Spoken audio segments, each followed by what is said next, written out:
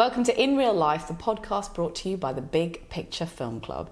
This week we have on a very special woman, Samantha Murray, the 2012 Olympic medalist for modern pentathlon. Sam, thank you so much for joining us here today. It's great to be here.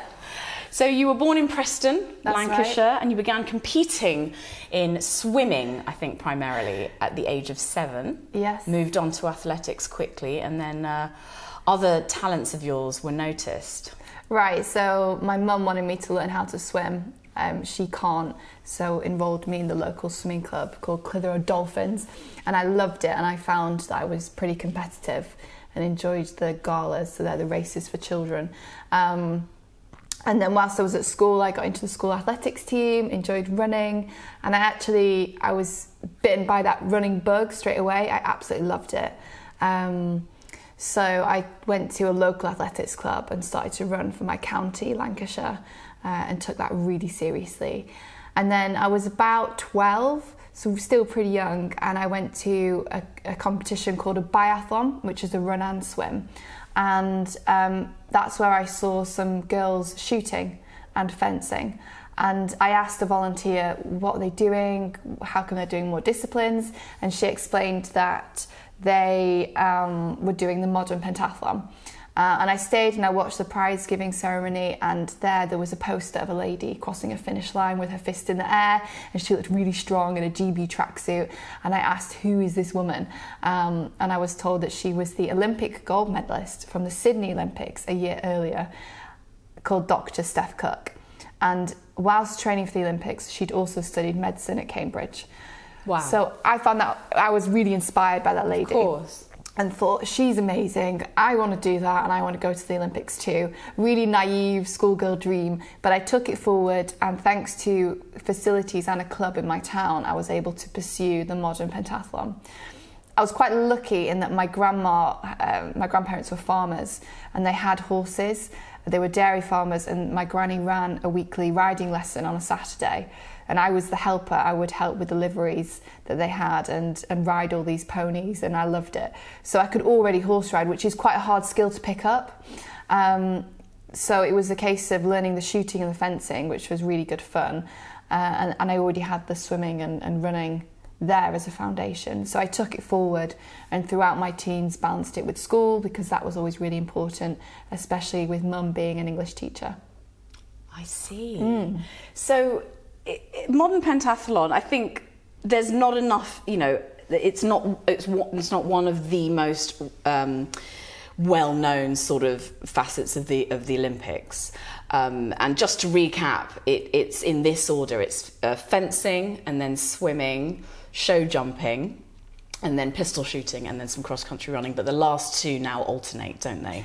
That's right. So we start the day with fencing, and it's épée fencing. And in a final for modern pentathlon, you have 36 athletes. And the idea is you go around everybody out of the 36, so you'll fence 35 times, just to one hit. You have 1 minute to score a hit, so you either win or you lose. You collect as many victories as you can. Each victory is worth 12 points. 1 point is 1 second. And then you go to the swimming pool and you swim a 200-metre freestyle race. The aim is to swim as fast as possible to collect more points. For the horse riding discipline, everybody's in rank order after 2 events, and whoever's winning draws a number out of a hat, and this correlates to a horse who's been given that same number. So you don't train on the same horse, it is not your horse. That's right. They give you a horse. The competition provides the horse. That is incredibly challenging, because most horse riders I used to horse ride, and I know that I'd always like to pick the same 2 or 3 if they were available every week when I rode, because it is hard to go on a horse that you don't know very well. Yeah, it's a huge challenge. It's the risk and it's the kind of, you never know what's going to happen in a pentathlon factor. Yeah. And that is the case even at the highest level. It's good in that it means a modern pentathlete doesn't have to pay for their own horse and find the funds to take it to Brazil, China, Russia, which would be impossibly expensive, also the time management of that. So the competition sources the horses. They are all test jumped by their owners around the course, so you know the horse can do it, which is some reassurance. But you have to be a rider who's able to, I suppose, be quite brave and mount any horse and get on with it. So having a good level of experience on all different kinds of horses definitely helps here. And once you're allocated your horse, you're given a mount time and start time where you go into the arena and you do the 12 obstacles in show jumping format. If you're clear, then you'll gain 300 points, and any mistake you make, you'll be deducted from there. And then we move to the final event, the laser run, which you were right, it's the combined running and shooting. So it's 800 meter run, followed by shooting a target. Yes, it's and that so on and so forth. That alternates until as 3,200 meters. That's right. Yeah. So it's a 10-meter range with an air pistol that has a laser barrel on top. So we're not firing with pellets anymore. And this was to stop pentathletes being stuck at airports with firearm license issues. Right. Of course. I've spent hours at Moscow airport, them not wanting to let us in, thinking we're military, and actually we're just athletes, 14-year-olds competing for the youth GB team. So they changed it for that. They also changed it so that for grassroots schemes, young children can learn how to laser pistol shoot. We can go into schools now and they can learn that side of the discipline. So it helps the sport all round. Yeah. So it's take your marks, go. You'll be in a staggered start. So whoever's winning on the highest points sets off first. In second place will follow the points that they are behind. So if I'm ahead with 5,000 points and you're 4,900, you're 100 seconds behind me, Jules. So you'll start chasing me down. So those initial points are really, really crucial. Really crucial to set off that final race. You run to the target, you pick up the pistol and you shoot onto the black ring of a target on the 10-meter range, and you have to hit the black 5 times. Once you've hit it, you can start running, and then you run that first 800-meter loop. You just follow this 4 times through. So it's 4 shoots, 4 runs.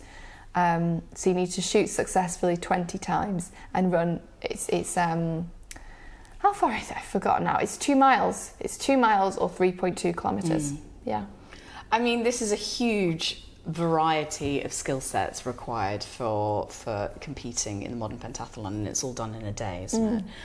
And where did this sort of formula derive from? Because the traditional pentathlon in the ancient Olympic Games was long jump, javelin throwing and discus throwing, followed by a short race and some wrestling. And so can you explain a little bit about the modern pentathlon and how it came to be? Sure. So a man called Baron Pierre de Coubertin refounded the ancient Greek Olympics in 1896. And he was a military man, and he was inspired by the story of a soldier who had to deliver a message to his captain, I think in the Crimean War. The soldier starts on foot, comes into combat, uses his sword, then comes to a river, swims across a river, comes into combat again, shoots this person, takes his horse, gallops, the horse falls down and finishes the journey running, successfully delivers the message to the captain and saves the day. Now, Baron Pierre felt that these 5 disciplines from this story encompassed his all-round ultimate athlete in terms of mental and physical prowess. And he wanted to see that in his Olympic Games. His Olympics are all about participation for everybody. It wasn't just for the gentry, it was for everybody, and he wanted to include every sport. So his modern pentathlon is about his ultimate athlete. Wow. Yeah. So it's considered to be the sport at the heart of the Olympic Games. And whenever it comes under question, will modern pentathlon stay in the Olympic programme?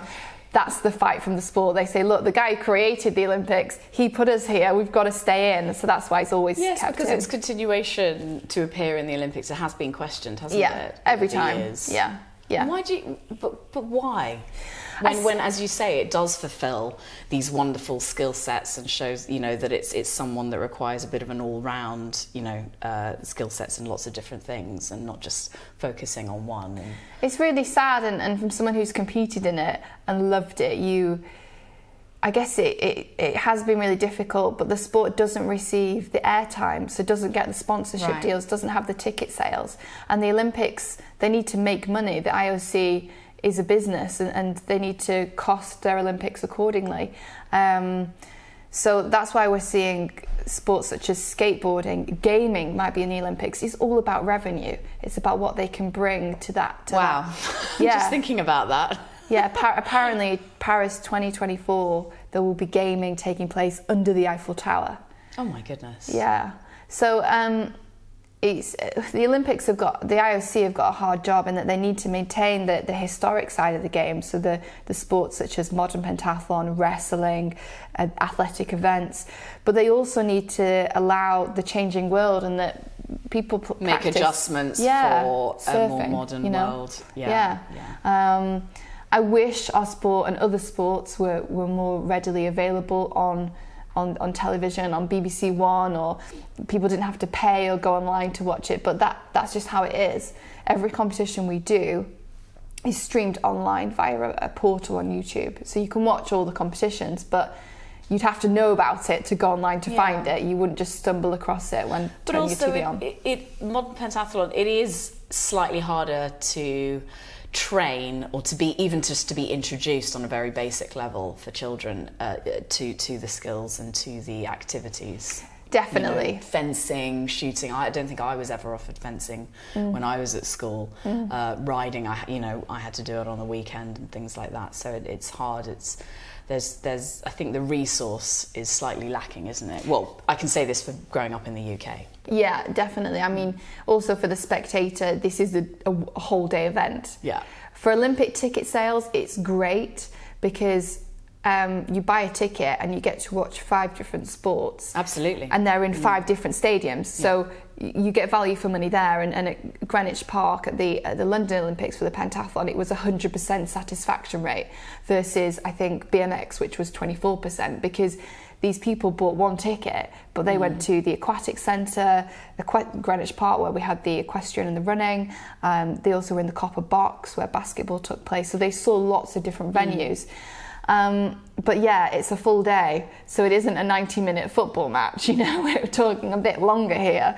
This is 9 till 5 business, so it doesn't lend itself to sit down and watch the modern pentathlon. You need to kind of flick in and out in between breakfast, lunch and dinner. Absolutely. Well, I can't ignore the fact that we're here in real life. We like to talk about film and television. And so Sam, growing up, helping her grandparents on their farm on the weekends, swimming with the dolphins, right. and learning to run and finding a skill set there. What did you have any special films that are close to your heart that remind you of your early years? My childhood movie is most definitely The Wizard of Oz with Judy Garland. I was obsessed with it. I think children get obsessed with things sometimes, and that was me.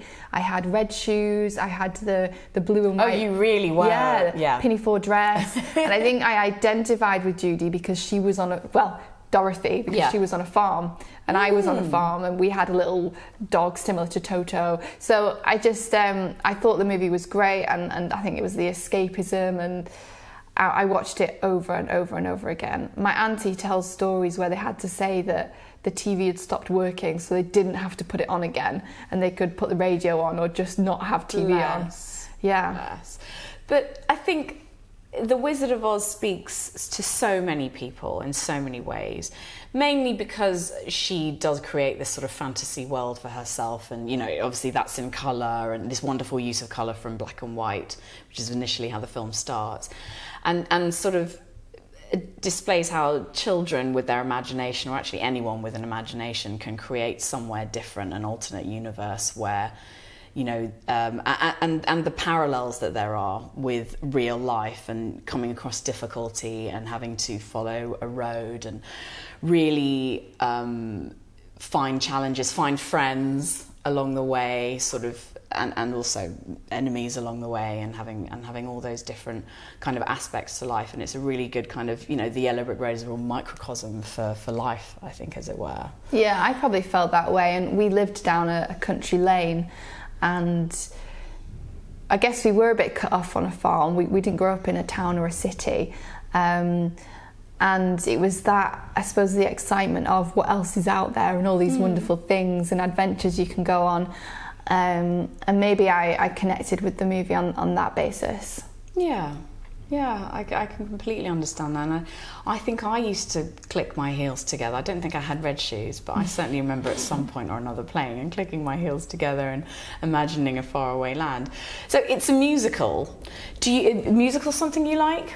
Absolutely love, and I love going to the theatre in London. Okay. It's one of my favourite things to do with my mum, because she's so into English and literature. It's a thing we like to do together as a mother and daughter. Lovely. And I remember getting on the train, coming down to London to watch The Lion King as a little girl, and the Starlight Express. Oh, yes. Yeah. I think that was Roller a must. skates. Yeah, that was a must see. And we also saw Billy Elliot when I was in my teens. Yeah. And more recently, I watched the Book of Mormon, which I really enjoyed. Oh, Book of Mormon! I've got to say, I did have a very good core and torso coming out of there. Yeah. I really did laugh a lot. I've got to say, I know it's not for everyone, and sometimes the humour can be a bit, it can be quite brutal in some respects. But yeah, I really enjoyed that too. I wonder if they're going to make that into a film. So my next moves on to what I was next going to ask is that have you seen? If you having been to the theatre quite frequently and seen a lot of musicals, what do you think about some of the film adaptations of musicals that have been recently? So, well, recently I don't know if I can talk about that, but I could say Moulin Rouge I absolutely loved. I actually watched Les Miserables because interested in French culture. Of course, you studied French at university. Right, and part of the movie was actually filmed in Bath, where I live, in the southwest of England. Oh, okay. On the Pulteney Weir Bridge. And you studied at Bath, didn't you? That's right. And you've remained there ever since? I have, okay. yeah. Mainly because Pentathlon's home is there, the university, for the training facilities. And it's a nice place to live. So I watched the movie and I liked it, but I just was sick of the singing. So, oh, really? Yeah. Sick in what way? It was just too much, like ahhing and I just kind of wanted some dialogue and some normal speech. So I found it quite exhausting. It to is watch. one of those traditional musicals, very much, where everything has a tune. Yeah, everything is sung.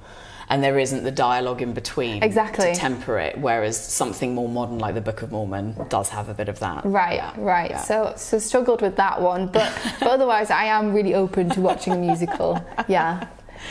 So in 2012 you won the silver medal at the London Olympics, and then a couple of years later, after the World Championships, you reached the #1 spot in the world. How was that for you? It was really the pinnacle, because London 2012 I was 22, so there was an element of being the underdog at that part of my career in sports, which is still really hard, but I looking back, I think it's slightly easier in terms of pressure and expectation.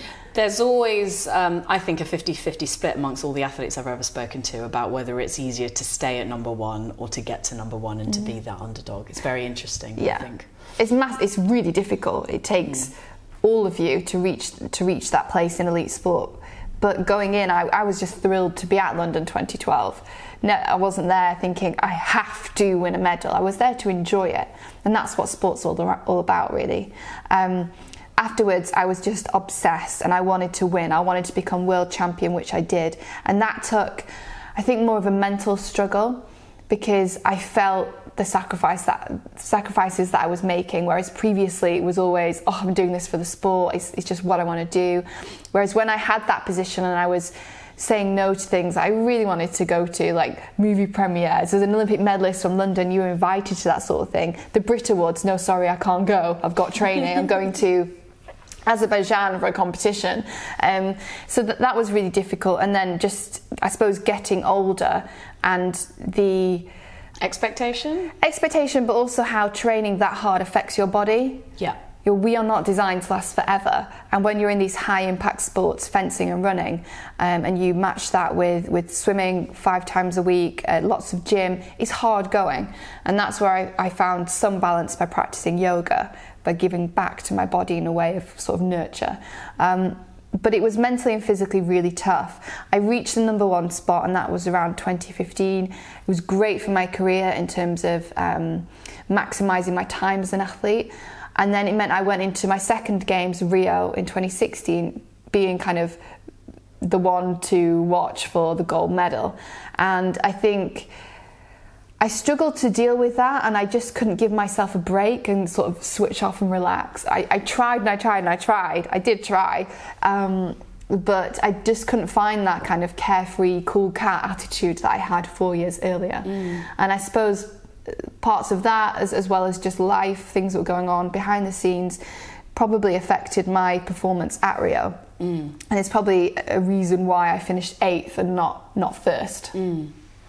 Yeah, I mean, I can't imagine the pressure that must have been on you, particularly from everyone over here in England who obviously was willing you to do well, having seen you do so phenomenally well in London. It's more the pressure of the sport. When you represent your sport, your performance is how the sport accesses funding for the next 4 years. Yeah. So we each year we have targets, and then for each Olympics we know we need to win as a sport 1 Olympic medal to ensure the funding from UK sport, from the government essentially, for our next 4 years. And this pays for coaches' salaries, athletes' personal funding, the rent of the facility where we train in Bath, training overseas, etc. So the pressure doesn't just come from getting that accolade, winning that trophy, that medal, etc. It comes from all the different facets of the sport itself. Yeah, and I can hear that.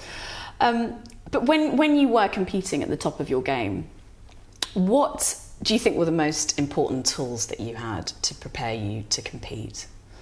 Oh, I would... You said that you discovered yoga. Was that around that time? Yeah, definitely. I took yoga really seriously. Because I find it so fascinating when you talk about the laser run, talking about running, which is something, sympathetic nervous system, highly adrenalized state of your body, having to, run as fast as you can, and then all of a sudden, I've got to calm myself down, stimulate the parasympathetic, look at a target, shoot it. I mean, that requires so much mind over matter and emotional well-being, I think. Definitely. That is a skill and something that takes a lot of practice, to slow your heart rate down, hold your breath, and when your hands are sweating, it's hard, and not get distracted by the people next to you who are shooting and running away. It is tricky and takes a certain type of practice. But yeah, I loved yoga and the meditation side of yoga, and how that did translate quite well into the fencing and shooting events for me. But I also liked doing something that was non-competitive, that I felt was just feeling my way. And I've never been competitive at yoga. I've never tried to be bendier than the person next to me on the mat. I've just done it for my own space. So I enjoyed that. And that is about being in your own zone, being in your own place where you just flow, I suppose, and that's what appealed to me with yoga. But I'm a really sociable person, so I loved pairing yoga with coffee or brunch. That was a lovely thing to do at the weekends, really normal thing, and something that I still do now. And in terms of what I would use with media and watching, when you're an athlete, you spend hours at an airport, travelling, sitting on a plane, Did you hit lots of box sets and films and things? I loaded my laptop with everything going, and then you're in hotel rooms. When you get there to compete, you just static. You have to sit there and rest and get ready to go in 2 days' time, adjust to the time zone. So box sets were a huge part of my life. In those down moments, in those moments where you weren't training. Yeah. So what did I watch? I mean, Gossip Girl. I watched all the classics. I loved the documentary series, the serial killer documentary series on Netflix. Making a Murderer? Making a Murderer, and then there was How to Be a Serial Killer was one of them, I think. And vampires. I have this, what's it called? With Nina Dobrev. I forgot the name. Not Twilight. Hang on. But what's it called? I watched so much of it. Oh, the one with Anna Paquin? Yeah. What's that one? With Stefan and Damien. I remember the names of the brothers, the vampire brothers, but I can't remember the name. Vampire Diaries. Is that it? Okay. Yeah, Vampire Diaries, loved that. And loved the actors in it as well.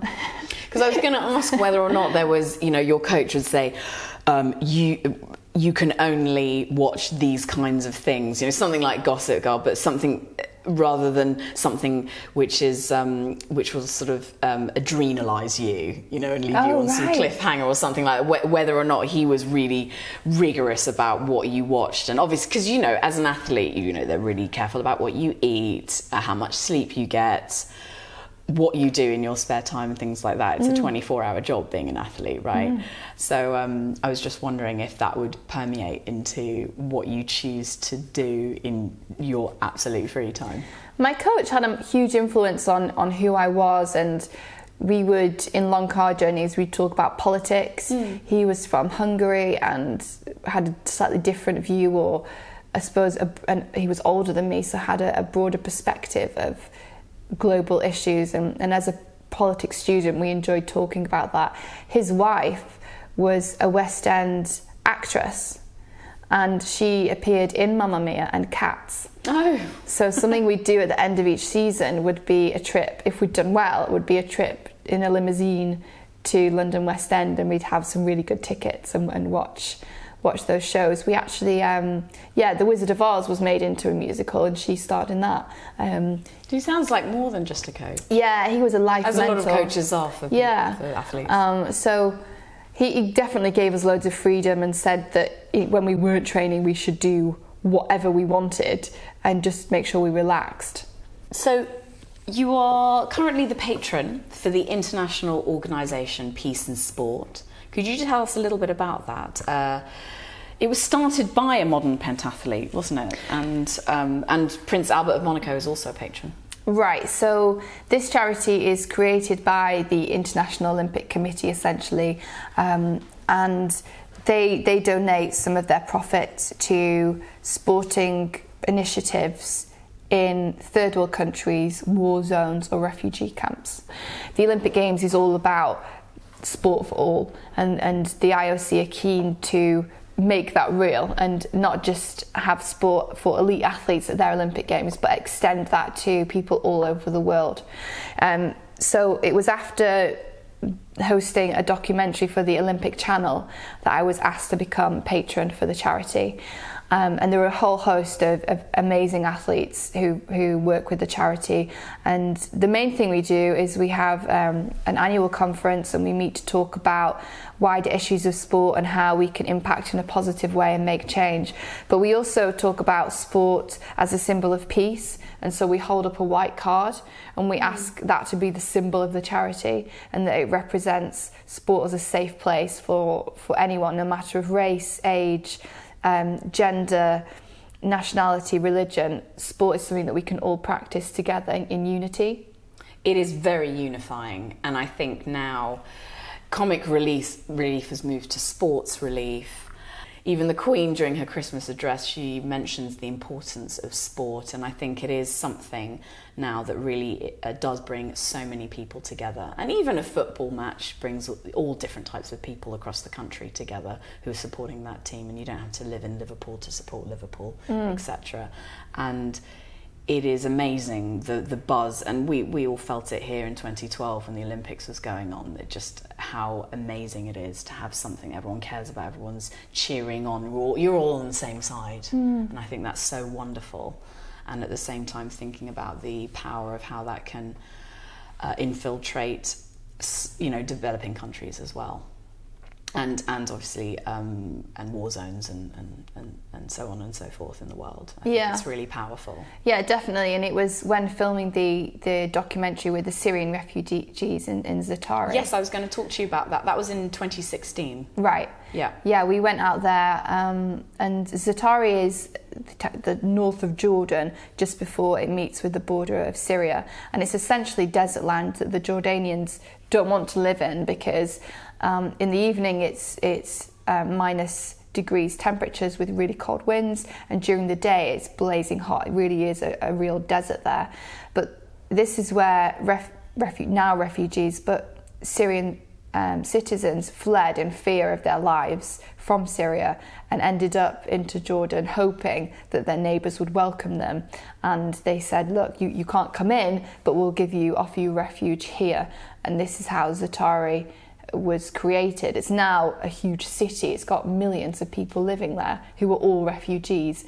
And the camp itself, you just can't quite believe it. No one's done anything wrong there, but there is barbed wire fencing around it all, and it goes over these sand dune mounds, and the United Nations governments have donated and offered things like cargo containers, the metal containers, and that's what these people live in. Wow. So they saw open holes and for the windows and doors. Something so simple yet can be really effective. Yeah, well, it's shelter, but it's not. And originally they were in tents, but then with the weather changes, the tents just would collapse, and they weren't good, they weren't solid enough. So people now live in these makeshift cargo containers, or other things that they've managed to build over the years that they've been there.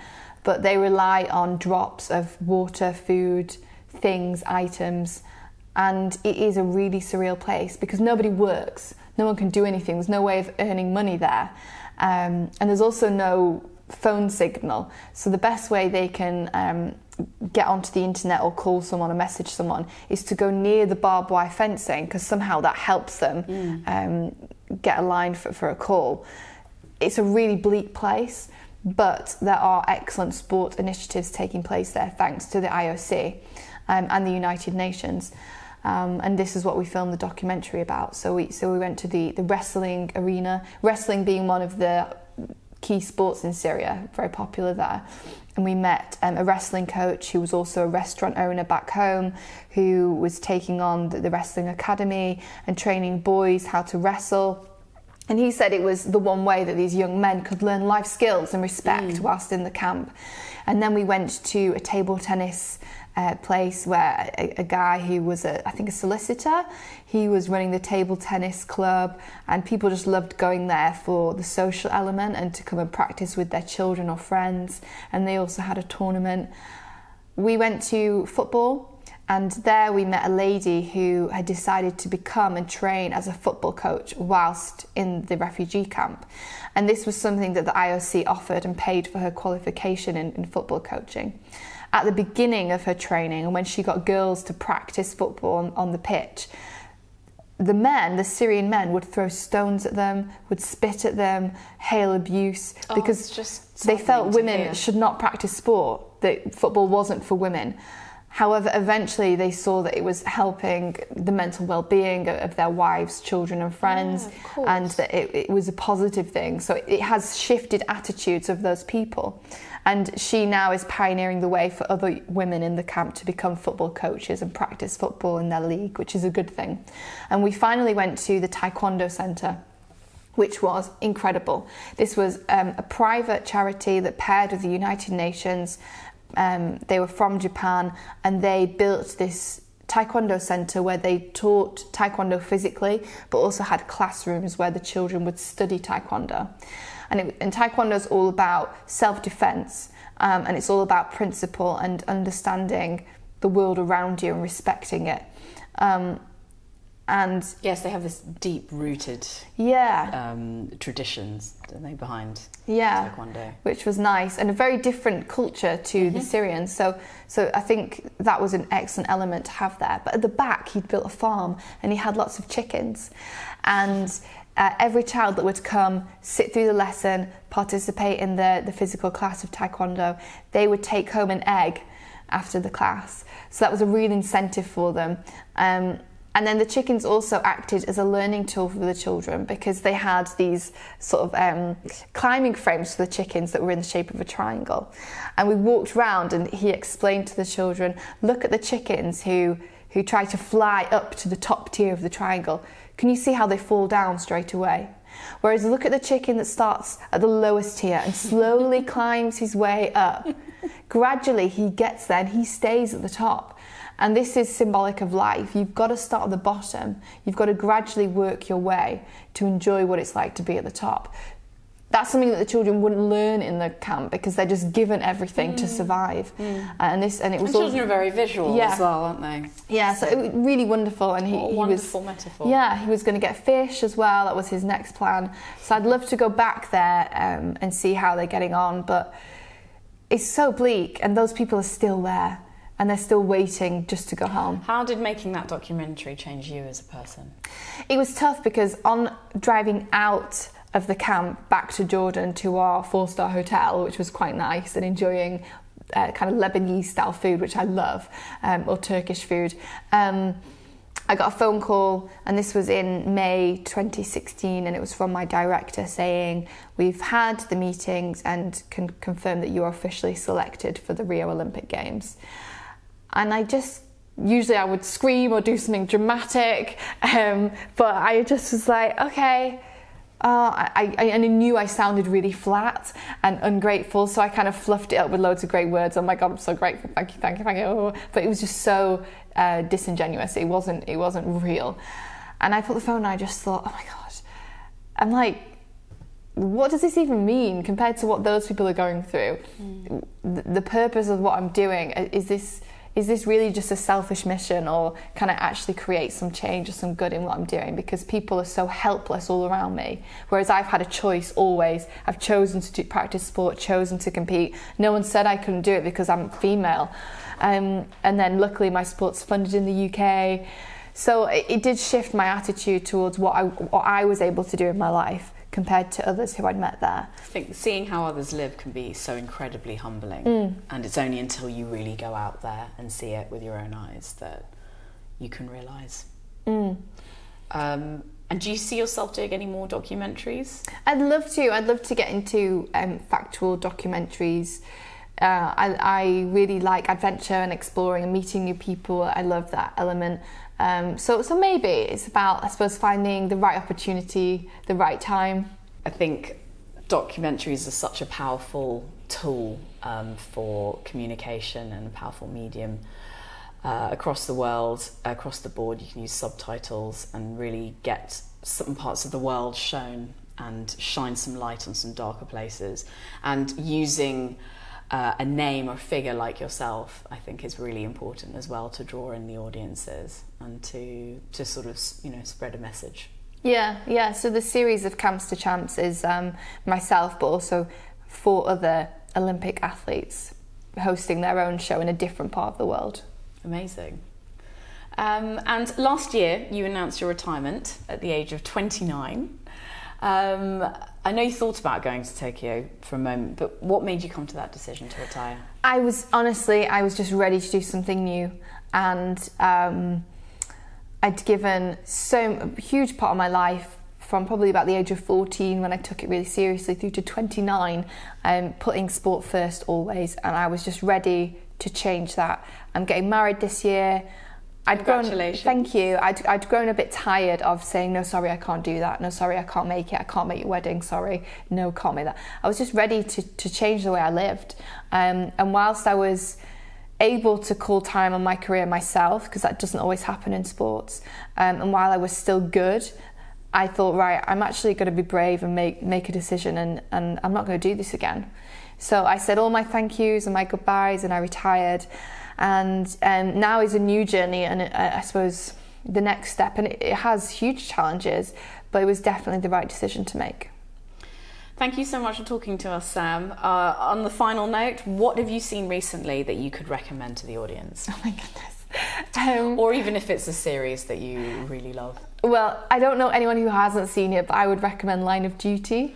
I love think that. It's absolutely brilliant. It's like my crack, actually, at the moment.